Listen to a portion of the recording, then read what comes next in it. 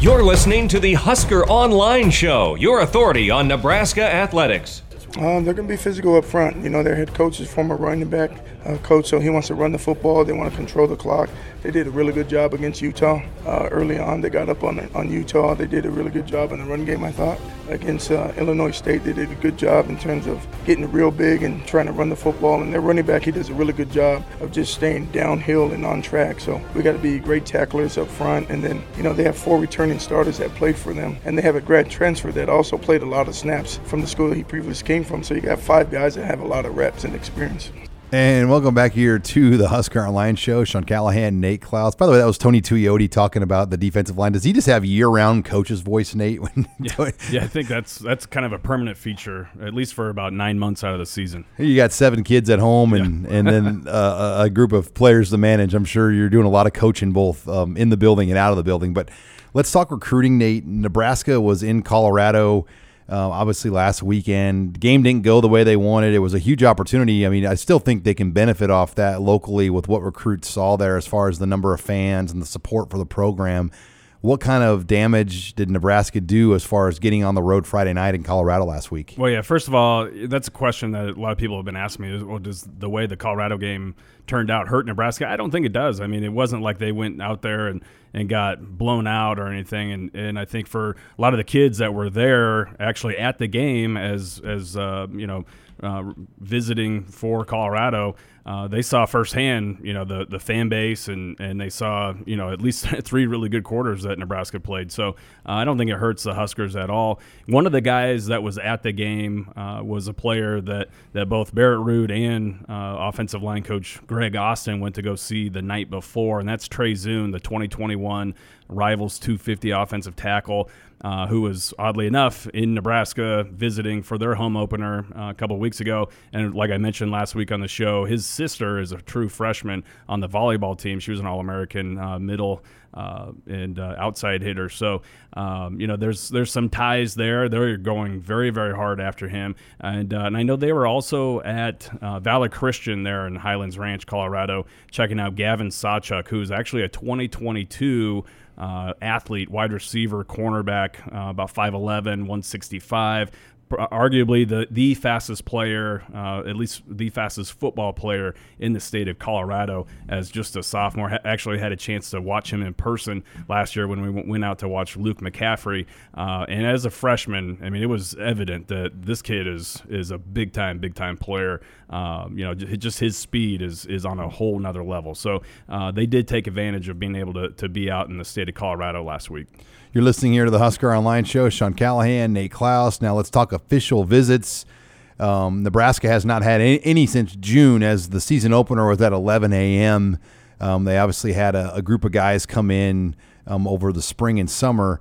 But now you're into the meat of the schedule, a night game. To date right now, Nebraska, Nate, has 4 coming in this week. And then for Ohio State, tentatively, it could be about 10. Yeah, 10 that we've confirmed so far. Obviously that's always kind of in flux. A lot can change. There could be additions. There could be guys that change plans, especially if the game doesn't end up being a night game. That could definitely impact some travel schedules there. But for sure, we're going to see double-digit official visitors in town for the Ohio State game. And right now, as of the taping of this show, we've been able to confirm 4 that will be in for the Northern Illinois night game this weekend. And I think that you start with a couple guys from Florida. Jaquan Randolph is a 6'1", 185-pound athlete. Could play wide receiver, could play defensive back. He's from the Lakeland, Florida area, and is a guy that they've been on for a very long time. He's got a Florida offer from as far as the in-state schools go, and then a handful of offers from out-of-state schools. So I think that he's a guy that's very high on Nebraska. We'll see what happens if his visit goes well this weekend. And then Henry Gray is a 4-star cornerback out of Miami Central that's going to be taking his visit this weekend. And this is kind of one that came out of the blue here as far as his overall interest level in Nebraska, because he was originally a Miami commit, and then here lately there's been a lot of chatter about him possibly pulling the trigger or being very close to pulling the trigger for one of Michigan, Ohio State, or Florida. Good evening. Those are kind of his his top schools right there. So I think for Nebraska to get a visit from him this weekend is a pretty big deal, and we'll see what happens there. And then you have defensive end Tuli Tuipulotu.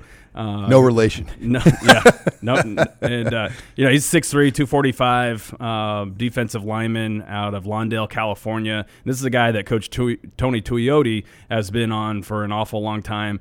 Has 15 plus offers, mostly from the Pac-10, but that's where the majority of his interest level is in Oregon and Utah and USC, UCLA. But he wants to come out to Nebraska and see what it's all about. He's been hearing an awful lot from Coach Shenander and Tuioti about everything that Nebraska has going on and what it's like out here, and he's extremely interested. And he told me not too long ago that he'd like to have a decision made sooner rather than later. And so we'll see what happens there. And then Reagan Terry, the outside linebacker out of Arizona, he took an unofficial visit in June, and he's 6'4", 225. He kind of has that build that Nebraska needs to add and continue to add at that outside linebacker position. He plays primarily defensive end for his high school, but he could be a tremendous pass rushing outside linebacker in Shenander's 3-4 defense. So that's kind of the main group that's coming in this weekend. And I know, Nate, the recruiting board always changes, but as far as the total number, I mean, is it going to be pretty much 25 when you kind of look at it today? Yeah, the way this staff kind of operates, I don't know if we'll ever really see them have a year where it's a super small. Well, you got class. a whole 2 or 3 for transfers in that 25 too. Yeah. So it might be 22, 20. Can you sign 28 though with the oversign rule, or is 25 the max? When you could go 28, but it all depends on how many initials you have every year. I think right now it's probably safe to say that this class will be between 22 and 25, somewhere in that range. And there's going to be a lot, a lot of questions as far as are there going to be anybody that transfers out or of the program? Are there going to be any spots that kind of open up late that they could add to this class? But I think it's pretty safe to say it's going to be at least 22 and all the way up to a full boat. Can you go over your initials to reach 88, or are you required to stay at your 25 initials no matter what? 25 is the max. No matter what. Yep. So anytime it's over, it's because of back counting. Yep. So yeah, it is. The math can be confusing on recruiting scholarships and things. And the last 2 years, Nebraska's been able to count back. Well, now they have none. They took 30 last year, so they used 5 countbacks plus 25 initials. They are at now just 25 initials, and that will probably be the number for a long time.